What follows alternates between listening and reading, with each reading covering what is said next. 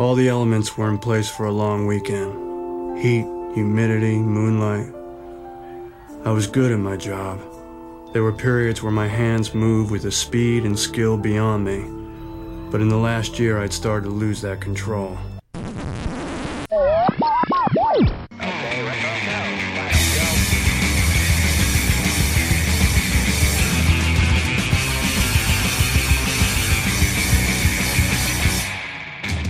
Hello and welcome and hello. This is Wait, You Haven't Seen, and it's a podcast where we talk about movies, and specifically we find a movie that somebody hasn't seen before, and that's what we talk about. This is episode number 23. I am your host, Travis, a.k.a. TV's Travis, and joining me this week I have Keith. Hey-o. Hey. I also have the nerd with no internet at Keith's house, Charlie. Hi. This is a wonderful little closet you put me in. And also joining us is Josh. Hey-o. Hey. So the three of you are joining me this week to discuss week 3 of our Nicolas Cage celebration. The movie is Bringing Out the Dead from 1999, directed by Martin Scorsese. Now, Josh, you had seen this before, and I had seen this before, but neither you or Charlie had seen it, correct, Keith? That is correct. I have also not seen it. All right, well, so week 3 of Nicolas Cage, and this is sort of the let's watch a Nicolas Cage movie that's really good, because this is a very good film. So I think first thing I want to get through is casting. We usually start with that. Now, this was a Nicolas Cage that was very different from the last 2 movies that we've watched. I think that this is a case where it's Nicolas Cage with a director that is seasoned. He's a veteran director that knows what he's doing and can kind of get what he wants out of actors, more so than our last 2 movies. Both have been young directors. So you got, at least in my mind, a much more restrained Nicolas Cage without him seeming like he was bored, if that makes any sense. You still have a few moments where the Cage comes out. Like, he gets to stretch a little bit.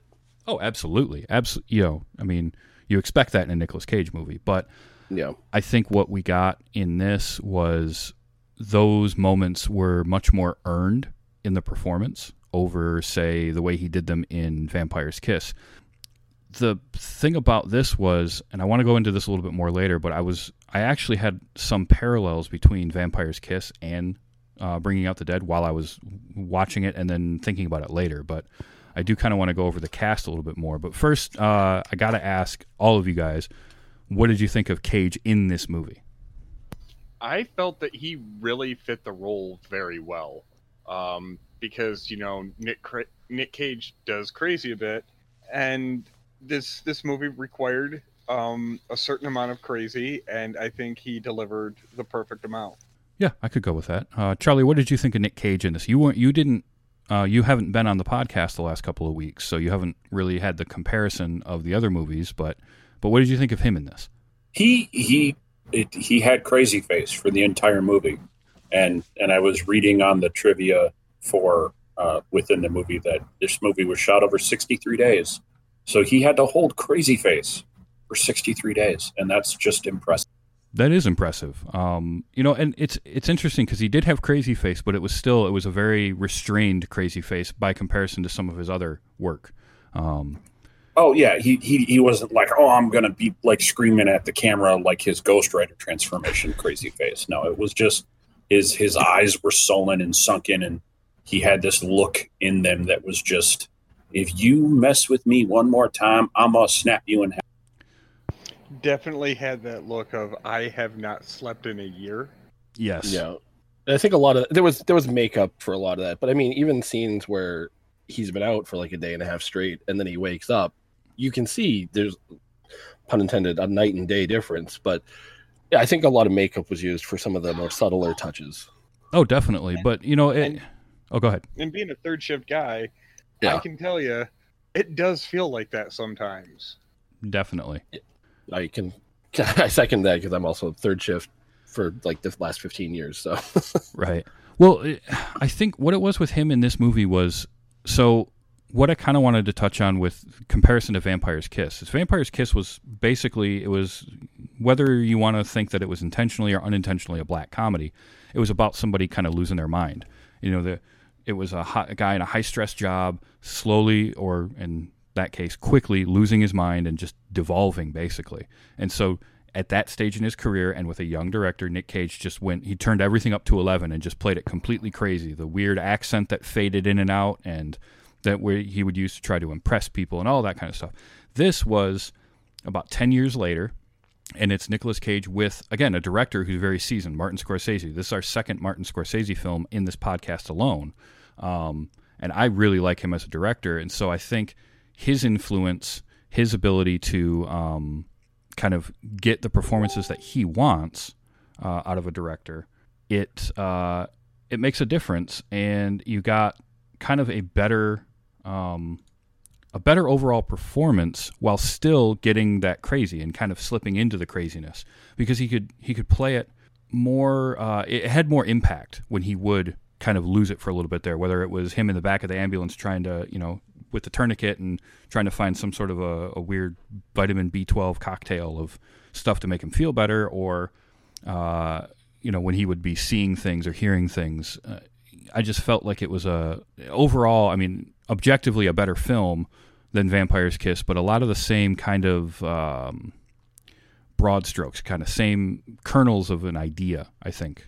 Yeah. It was definitely supported more by character and story. Like, if you watch scenes of this without any context, you'd be like, oh yeah, that's just Nicolas Cage. But like in this, it is supported with the story, the character, the plot. It builds to it. Like, instead of existing on the edge, it gets to the point of the edge, and then Cage does his thing, which works better in this movie. Absolutely. And it felt natural. Yeah. It felt natural. It felt believable. You kind of believed that, granted, the job he has in this is a much more stressful job, so the character's under more stress. And it was more believable that he would be slipping and freaking out and having these moments and having, this kind of like...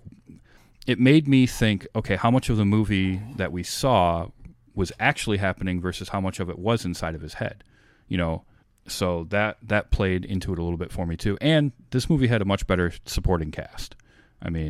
You had... Oh, Ving Rhames. Ving Rhames was glorious in this movie. Yes, he was. And that hair was glorious too. The sunglasses. My God, I was hoping he would take them off. Well, that's not Ving Rhames, but yeah. But you had Ving Rhames and Tom Sizemore and John Goodman were all like the guys that he rode with. And they were all very different characters, which was a lot of fun. You also had Mark Anthony as the guy with all the dreadlocks. Noel, I think, was the character's name. I really like him as an actor, and the first time I saw this movie was when I realized how much I liked him, because I'd seen him in stuff. He had a small part in Hackers before this, and I think I'd seen it. I can't remember what the other movie was that I'd seen him in, but I saw this, and I really liked him.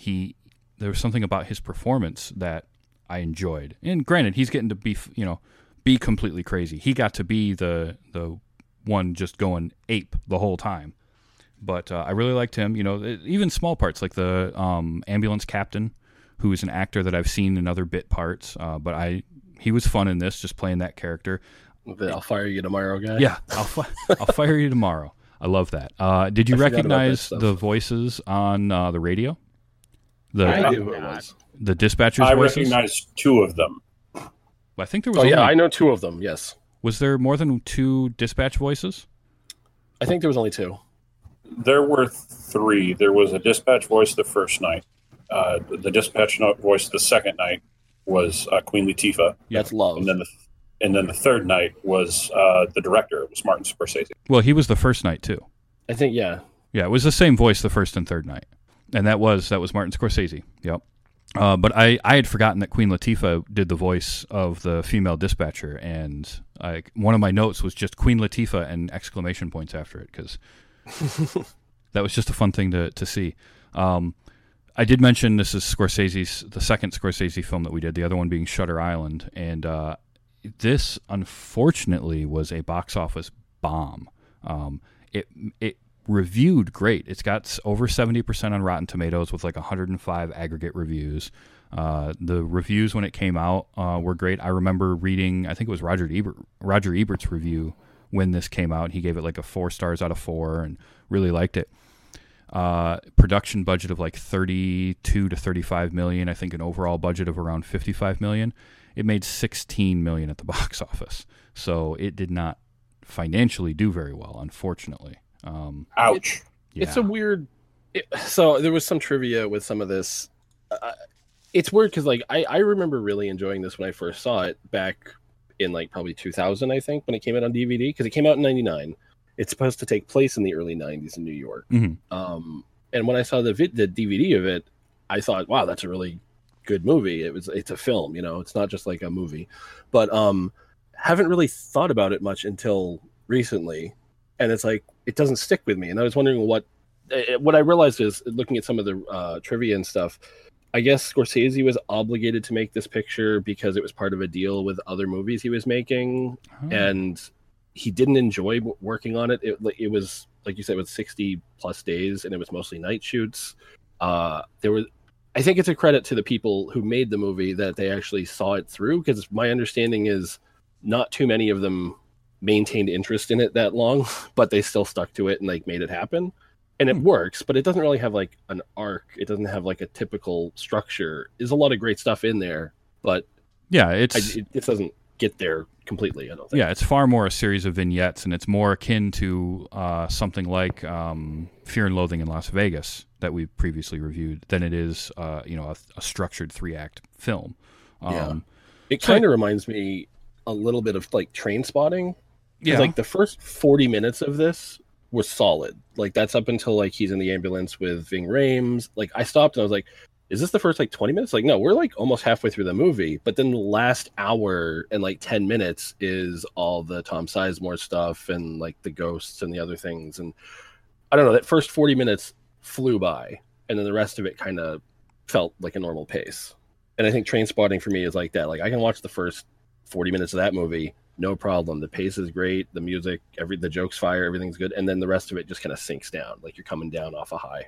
Yeah, that's a good way to put it. I felt that the movie was pretty well paced. I mean, it kept my attention for the whole thing, and I didn't feel it waning at any point. No, I just meant that first 40 minutes kind of like stood above and beyond that. Like I wasn't even thinking of looking at the time, but the rest of the movie I was just like, oh, like 10 minutes of the second half of the movie felt like 30 minutes of the first half of the movie. I actually can see what you're saying there, because I did find myself in the second half of the movie checking the running time a couple of times, like, wow, we still have half an hour left, or, it felt like I should be closer to the end of it than I was. Having said that, I still really enjoy this movie, and I do think it was really well made. It's interesting to me that Scorsese didn't enjoy making it, and I kind of get that. You shoot 60-day shoot schedule, it's all at night. Apparently it was shot in December in New York, so, it's cold and all of that, but it is a credit to them because they made a really good film. And it is something that it didn't stick with me like some other movies have, but I do remember seeing it. I always remembered enjoying it when I did see it. I did not see it in the theater, so I'm part of the reason that it only made $16 million. But I didn't even know about it until it was on DVD. So well, there you go. This was also written by Paul Schrader. He and Scorsese had worked together a few times before. He was the screenwriter for Taxi Driver and Last Temptation of Christ, and there was one other Scorsese film. I can't remember which one it was now, but they had worked together a couple times before. So The Irishman. Oh wait, no, sorry, I'm looking at something else. Oh, Raging Bull. Raging Bull, that was it. Yes. So, they'd worked together. They obviously knew each other well enough that I'm sure that helped, even when, you don't want to be making a movie. If you can be making it with people that you've worked with before. And some of these actors had worked together before. Nicolas Cage and John Goodman worked together in Raising Arizona.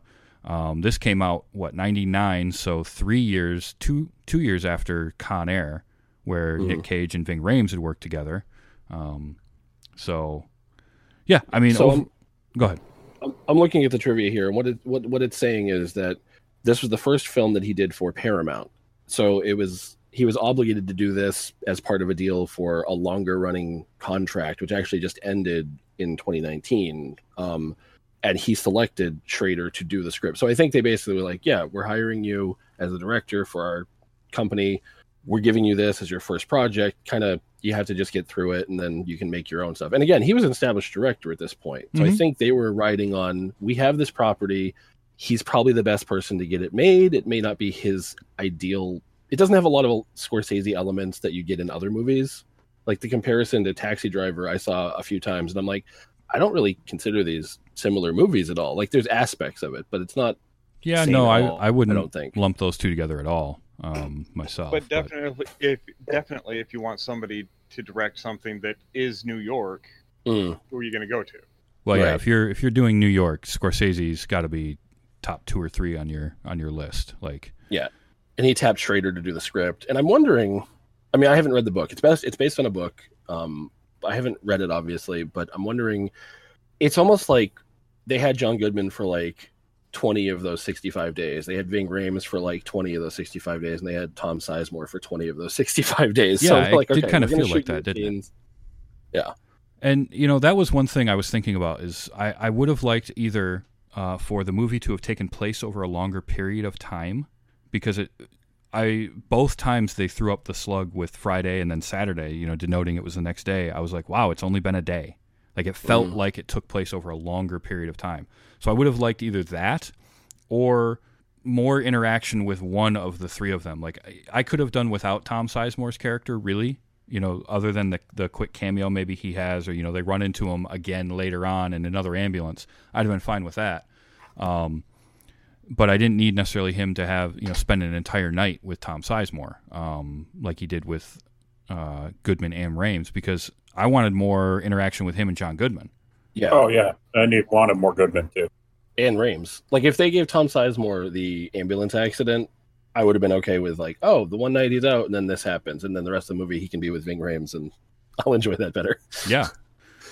Well, and that because he doesn't go to, like they show a full on. They go to a call with him and John Goodman. A couple of them. They show a full on. They go to a call with him and Ving Rhames, and you see the two very different styles of doing what they did. Because with him and Ving Rhames, it's an OD, and they're playing it up, and he's doing his whole gospel preacher thing, and which to me was, I enjoyed that scene. It did a little bit feel out of place, but at the same time, like if you're doing this job for this long, you're gonna probably develop a pretty thick skin and have some fun with these people. But then with Tom Sizemore, it was like they just basically drove around and then beat up Mark Anthony. Well, what's interesting is it didn't click until we started talking about it, but there is like a procession between like John Goodman and Nick Cage. Like you come into the movie and they're together, so like that sets the base. And John Goodman, I think he's feeling fatigued, but he's still like doing his job, which is fine. And then Ving Rhames, it's the like everything he wants to do is like hope and love and positive, and he's using, we're going to give the guy Narcan and it'll just take a few minutes. So he does this whole orchestrated, like the Lord will bring I be banging back to life. And it's like, okay, the theatrical of it, you find ways to keep yourself energized in your job when you've started to lose steam. And then Tom Sizemore is the guy that's just like, I'm going to clock in 20 minutes late and I'm going to do whatever I want. But then when you see Nicolas Cage has gotten to that point, Tom Sizemore's like, whoa, you're doing things I never would have done. So it's like, oh. So like I think they all serve as like a reference and contrast to where Cage is at in the movie at that point. So it works structurally, but it is much more enjoyable watching Goodman and Rhames, I think.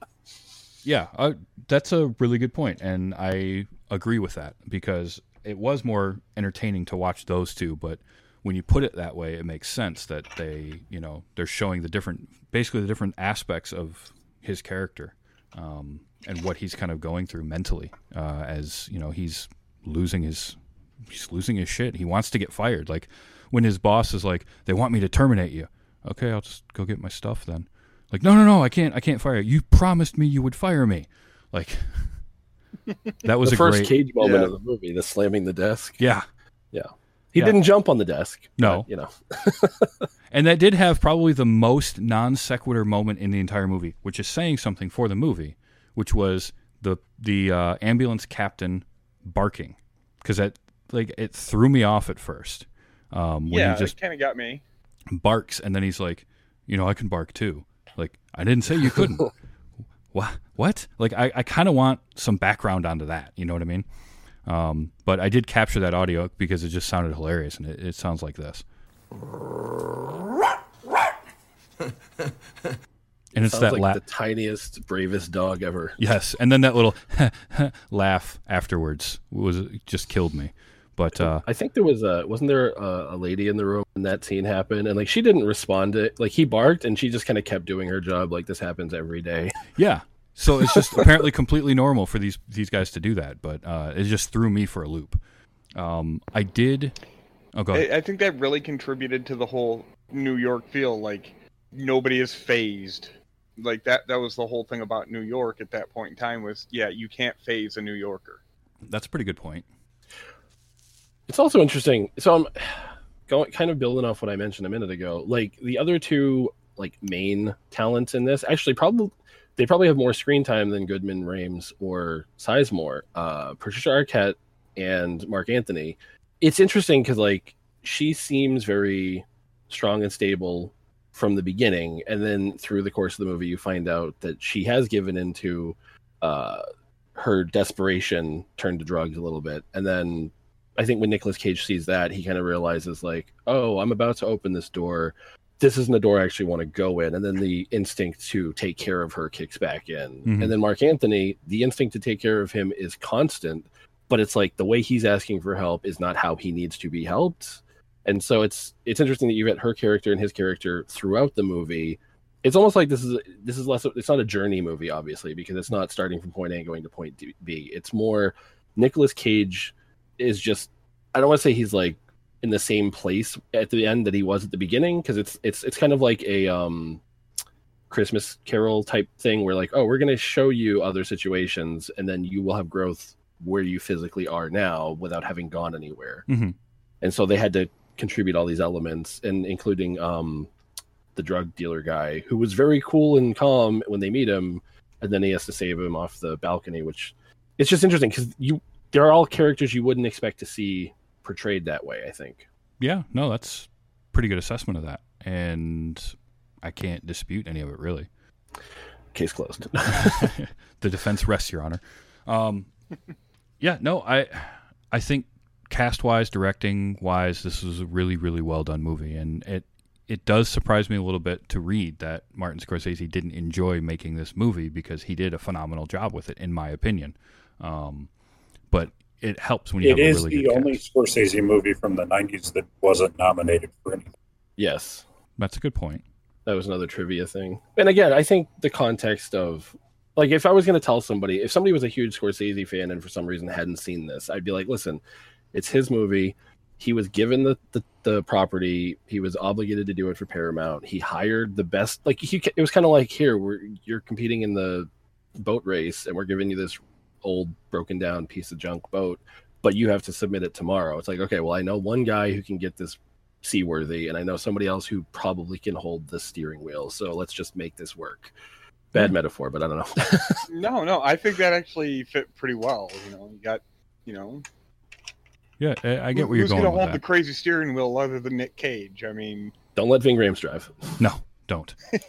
No, we don't let him drive. I think every time I see that ambulance flip, I'm surprised at how high it launched. I know. Because I'm like, there's no way that physically went that high. Oh, and you notice they had to do it with the different ambulance.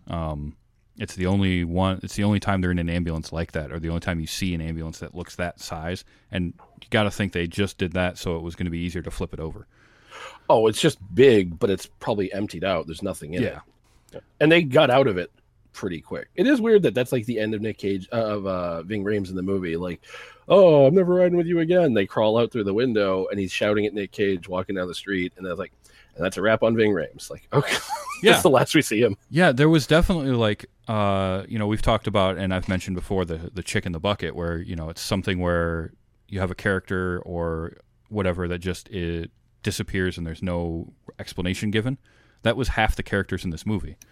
Because like they made a big deal out of the wife of the guy that he brings in at the beginning of the movie, and once he takes her home, that's it. You never see her again. They mention her, I think, once as like, oh, she's home now and asleep. And she comes back a couple times, yeah. John Goodman like drops him off and then You never see John Goodman again. Ving Rhames flips the ambulance, and he gets out, and he's just like, I quit, and walks away, and you never see him again. They never even mention him again. Tom Sizemore, I think his last moment in the movie, isn't it, when Nicolas Cage walks by and he's just bashing the hell out of the front of the ambulance for no reason? Oh, yeah. There Yep. were, yeah, and that was the last time that I saw him. But there were a couple cuts too, and referring back to the size of the ambulances, where you'd go from like the box truck size down to the van size. In like there was one where like the camera's coming up and the ambulance drives under the camera as the camera follows it, and that was one of the box truck styles.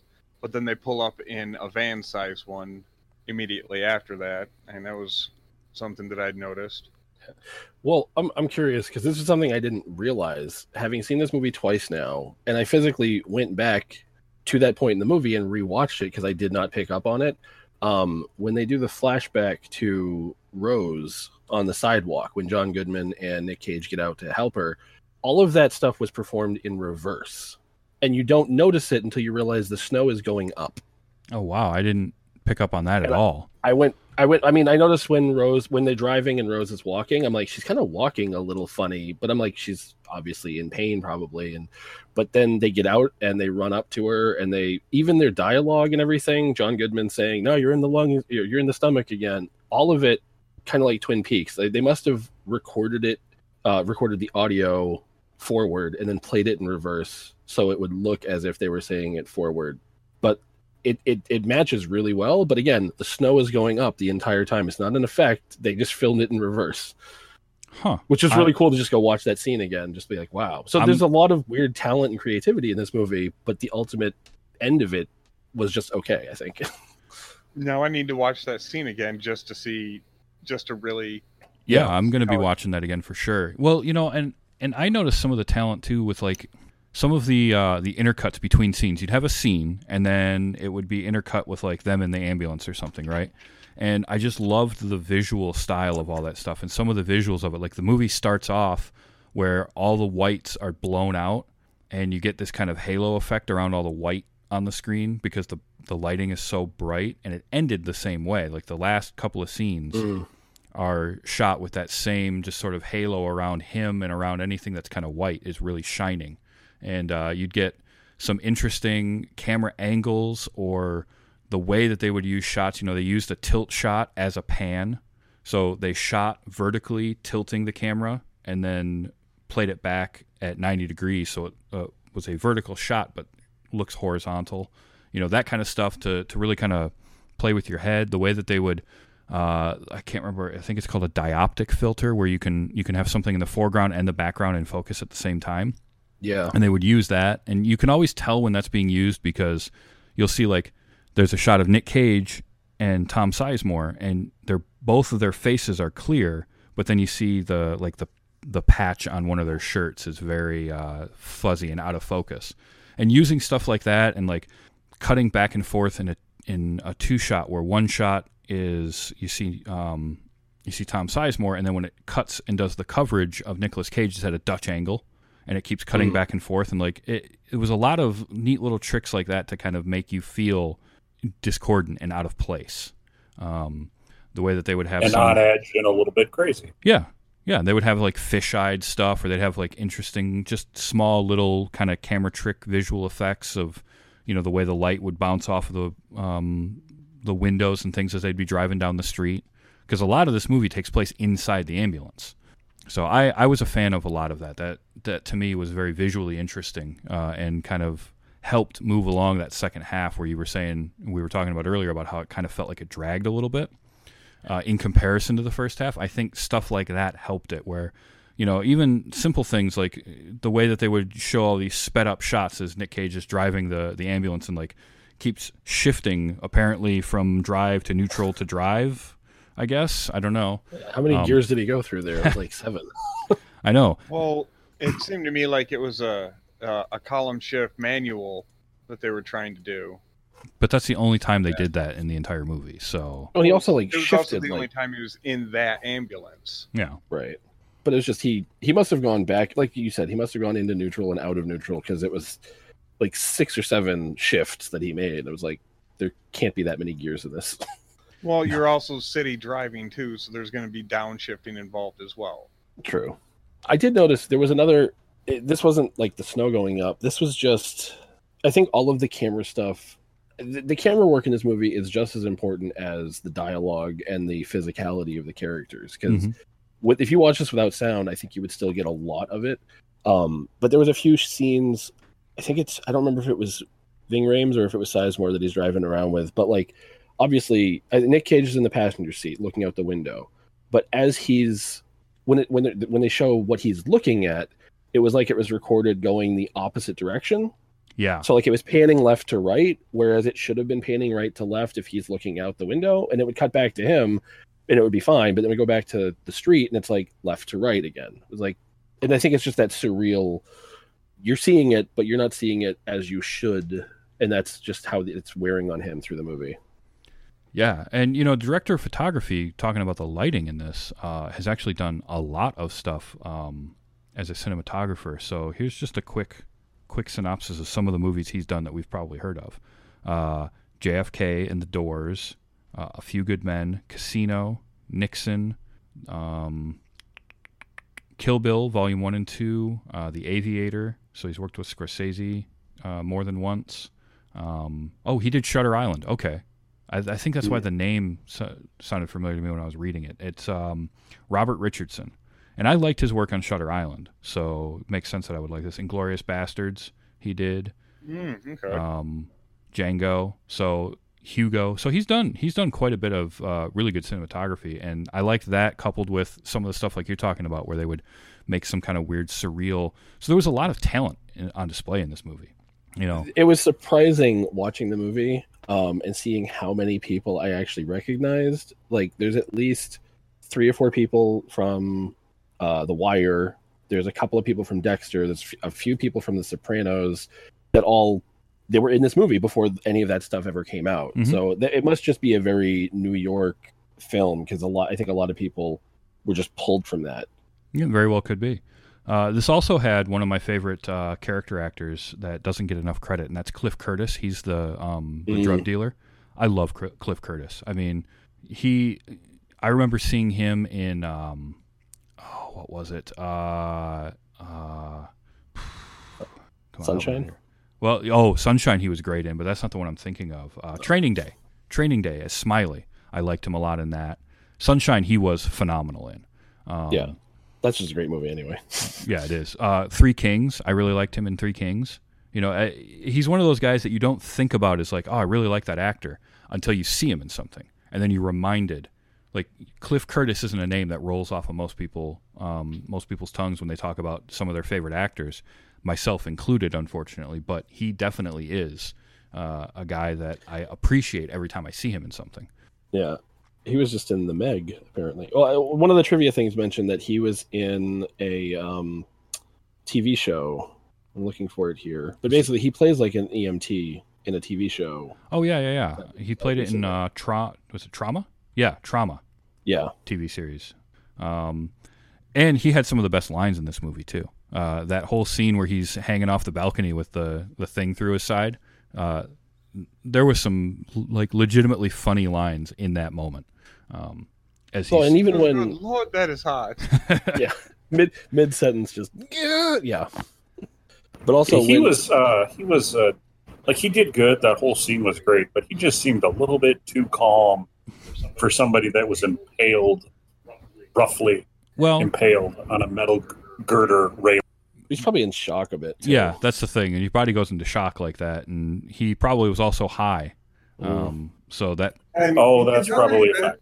You could tell that he'd been sitting there for a minute, too, because he had time to think out why he landed there, and the big guy didn't.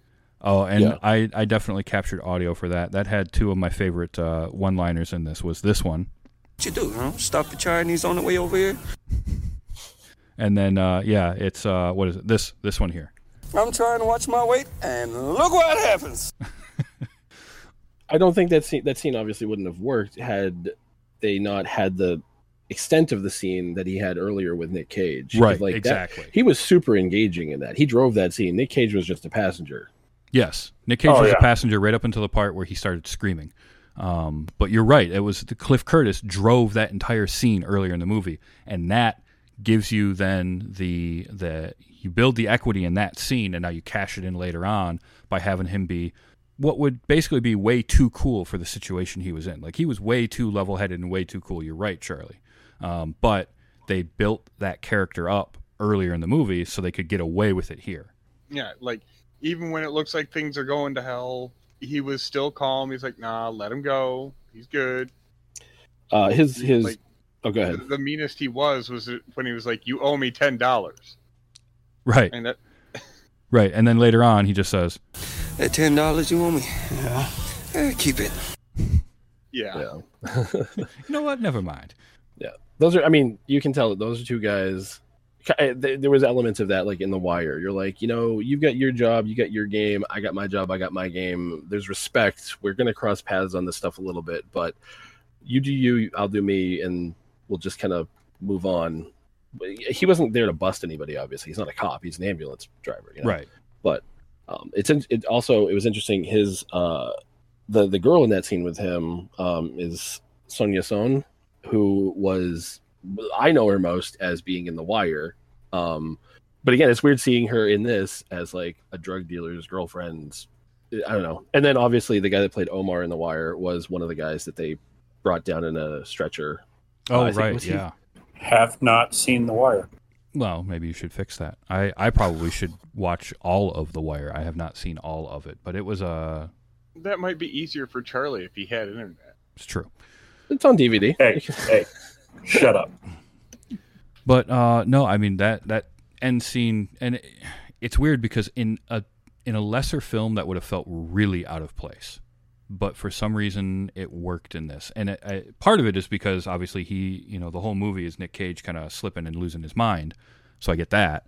But I think that in a less experienced or talented director's hands, and with poor writing, that scene itself could have really felt out of place. But it didn't. It worked for me. I think overall the movie worked for me. I got to be honest. I was not a fan. I didn't like the movie. I thought it was too slow. But I mean, like you, I kept checking the running time. Like, how much time is left in this movie? There's another 40 minutes in this movie? Are you kidding?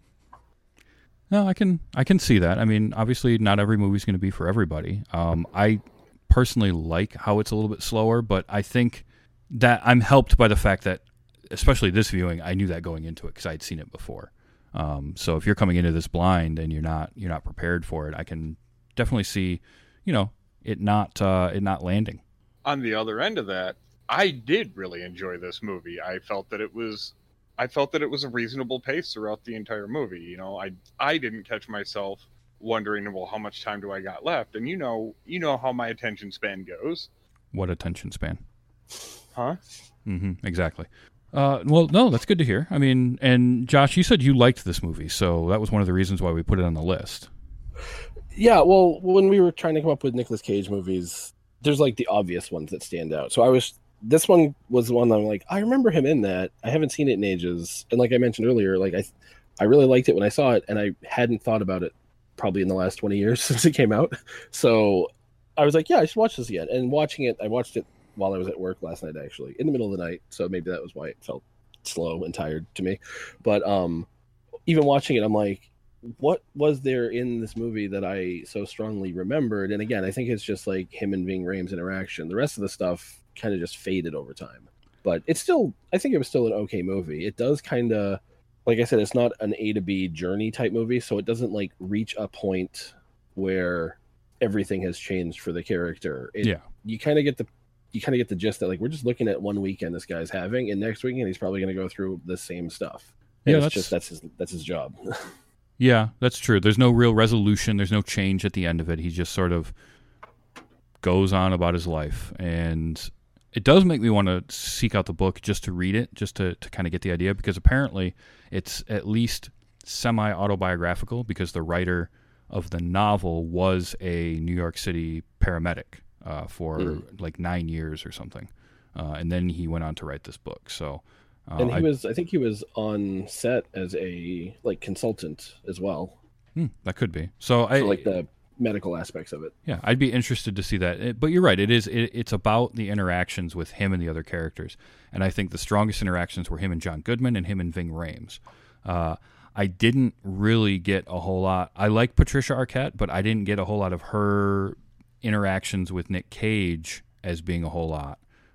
There wasn't a lot of I don't know if they were trying to set up some kind of a spark or not, but I just didn't feel that, and I didn't know if that's what couldn't tell if that's what they were going for or not. It didn't click for me until you had mentioned the lighting so much, because I mean, obviously the last shot where it's almost like daylight's coming in, but it's just they're just beaming light right off Nicolas Cage. Yeah, I think we've all had that, like, oh, if I can just get through the next couple days, then I got a day off, okay. And I think it starts with him going into work and like, all right, here we go, I got my energy, let's do this. And then so much happens that wears on him. And I think Patricia Arquette's character, as much as he's in a position to care for her and help her, I think what I got from the end of it was more that this is the first person in the movie that actually has stopped to care about him a little bit. And not just like, hey man, you got to do this, or hey man, you should probably do that. Like actually like be there present with him and care about him. And I don't think it's a romantic thing. I think it's just like, I finally found rest and now I can recharge. That's a good way to put it. That isn't something that I thought about, but that makes a lot more sense now. So I like that. Yeah, because really, I mean, his other interactions with people are, coworkers or just people that he sees at the hospital, whether it's Gris or the nurses or the doctors. And, they're, of course, all very callous. And this woman is somebody who has gone through a lot because they keep kind of referencing stuff in her backstory that she's been through a lot. And she's now taking the time to, look at him in a way and offer him that help. Even something as simple as like putting the blanket on him when he falls asleep in her apartment. Yeah. And I think, and again, without her, Noel's character wouldn't have as much depth to it, because she's pretty much just there for exposition to an extent. She gives a lot of backstory to the neighborhood. It threw me off when it's like, oh, he's Noel. He grew up on our street. Cut to, he lived with us for almost a year and a half. Cut to, he was my brother's best friend. I'm like, wait, why didn't you just tell us at the beginning? Yeah, he was really good friends with my brother. And then all of the rest of that would have kind of been supported later, but it was just like every time he came up, it was, oh yeah, he actually married my second cousin and I was at his wedding. It was like, wait, no. Like, yeah, that's actually a pretty good observation there as well. No, I think overall I like this movie. I don't know, like you said earlier though, it's hard to recommend this as like unless you're a Scorsese completionist. You don't have to see this just because it's a Martin Scorsese film.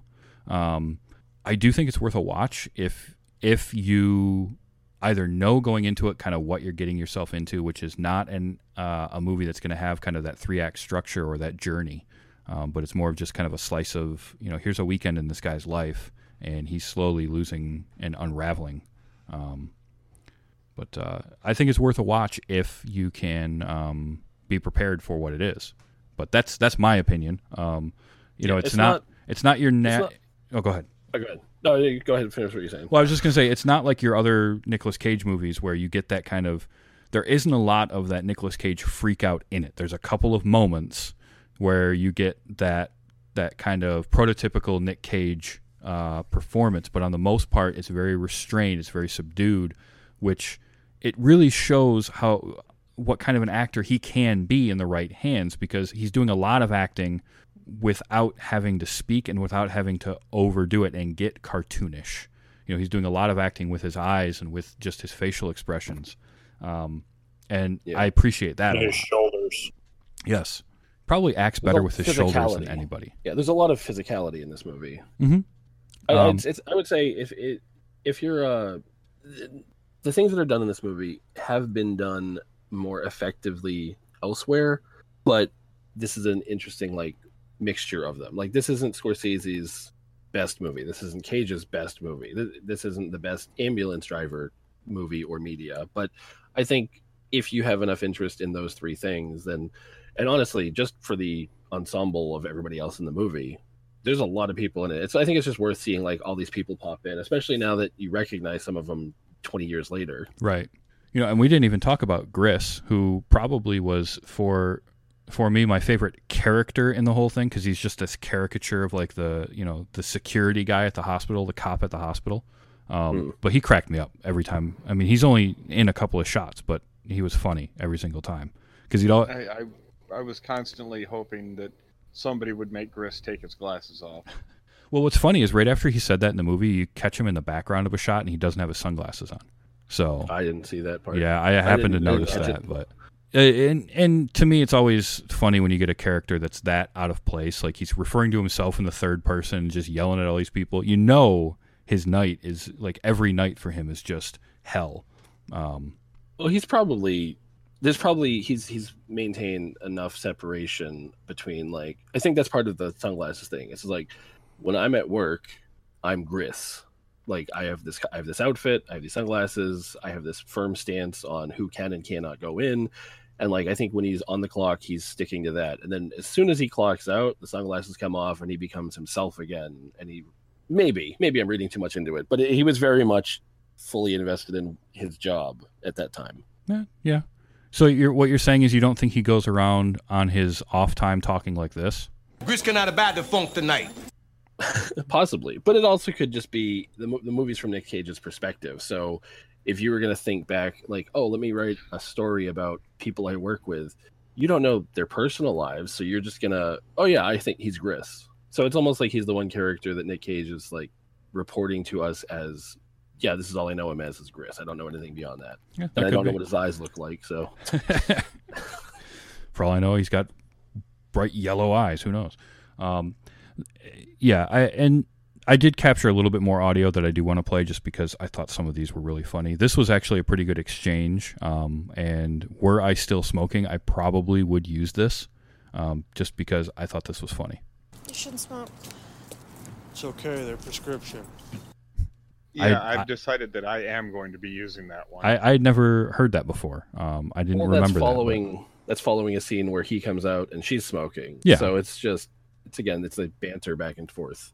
Yeah, but I thought that was a pretty good one. I played a couple of them earlier, the barking and all that. This was a very Nick Cage kind of freak out moment, and hopefully you'll be able to hear this very well because the end of the line is a little tough, but...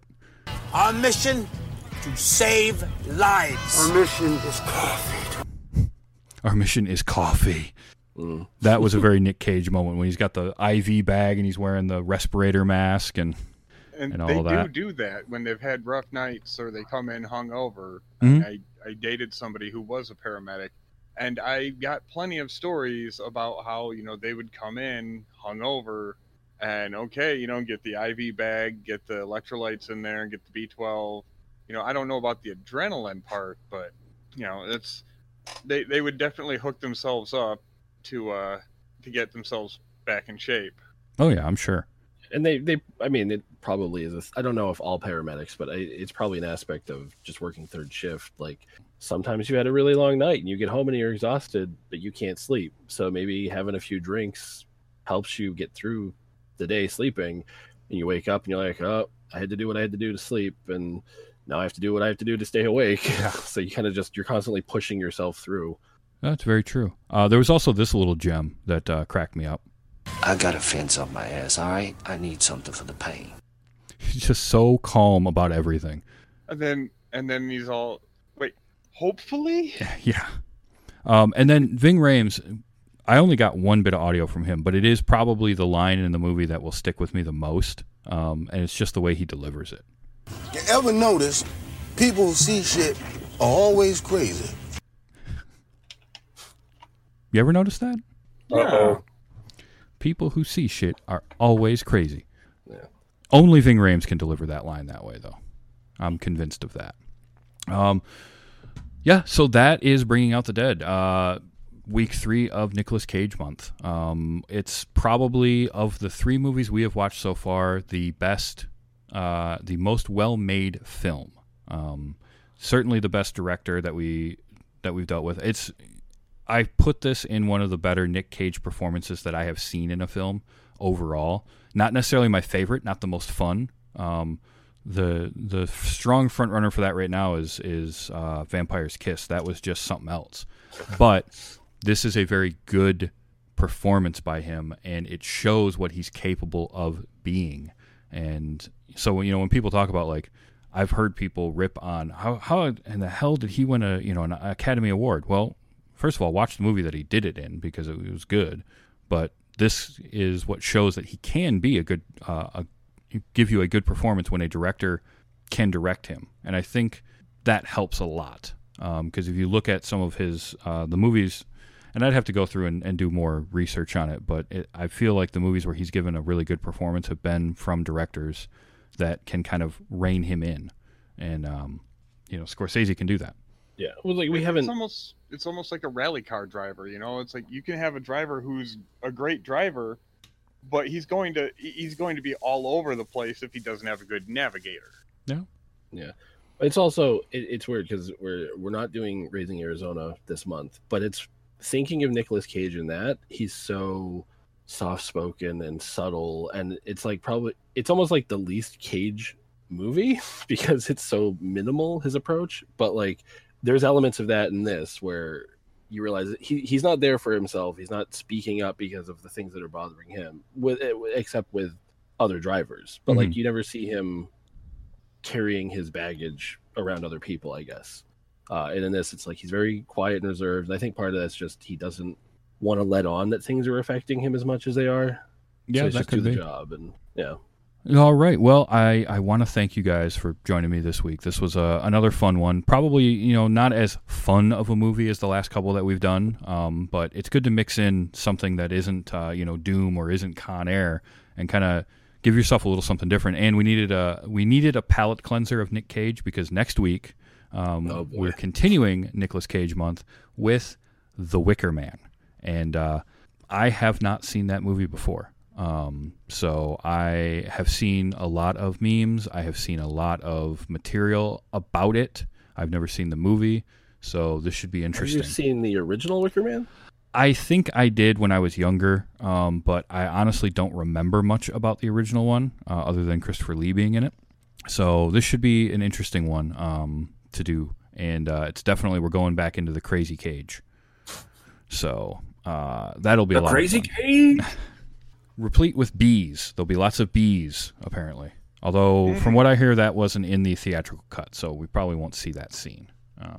I will, however, more than likely play something from it. I don't know. And we went this entire episode, and I did not make this joke once. Bring out Jadid! I don't know why. I don't know why I didn't do that. But now I have. So, no, I want to thank you guys. You did it. Yep, I did. So I want to thank you guys for joining me. Finally, it wasn't me who ruined the thing. You can find our show at tvstravis.com.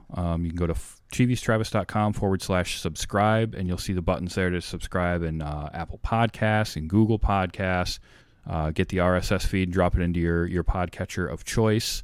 If you find us on Apple Podcasts, leave us a review. That helps us to kind of bubble up to the surface and get more noticed. We put out new episodes every Wednesday now. We've switched to Wednesdays from Saturdays, and this will be going up on Wednesday, and from here on out, that's when we're going to do it. So, go there, subscribe, never miss an episode, and we'll keep bringing more stuff. We're going to do 2 more Nick Cage movies, but we're definitely going to come back and do more Nicolas Cage movies in the future, because there's a lot of them, and it's worth doing. They're worth discussing most of the time. So I want to thank all 3 of you for joining me. So thank you, Josh.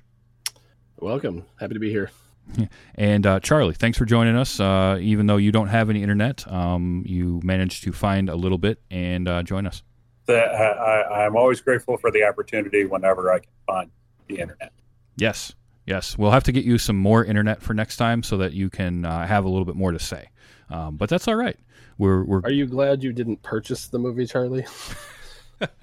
I am glad that I did not buy the movie to watch it. Yeah. Okay, that's good. And next time we'll get you on. We'll get a movie that you're going to enjoy. How's that sound? It's all good. The bits were funny. Just as a movie, it just didn't work for me. Yeah, I get that. And also, I want to thank you, Keith, for coming on. Hey, not a problem. I had to loan somebody a cup of internet anyway. True. All right. Well, again, thank you guys.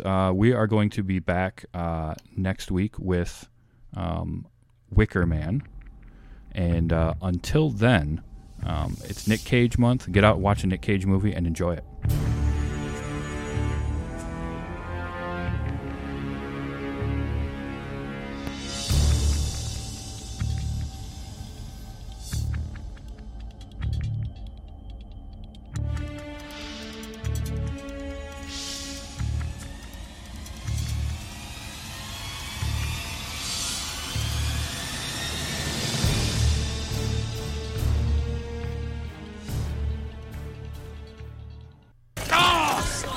Jerking my pole!